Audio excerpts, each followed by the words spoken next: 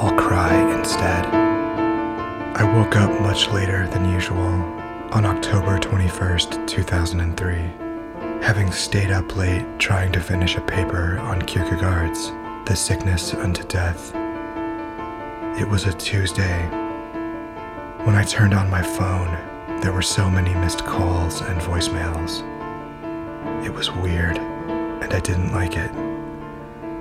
I didn't have my own computer at the time, so I left my dorm room, walked down the stairwell, and out onto a path that led to the basement of Andover Chapel, where there were some computer terminals in a hallway near the mailroom.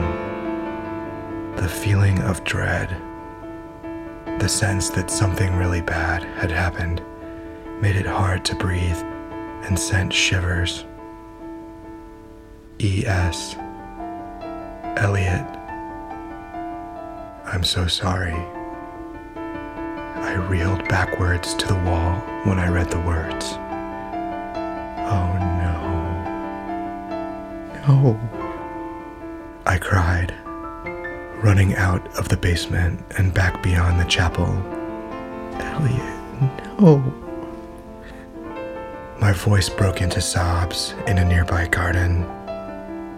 When I couldn't cry anymore, I went down to New York.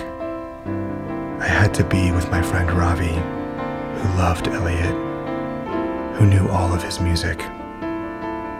The whole way down on the bus ride from Boston's Chinatown to New York's, I stared drenched and vacant out the window, burying my face in a scarf at the site of the old cemeteries in Queens. It had meant everything that Elliott was alive, and now he was gone.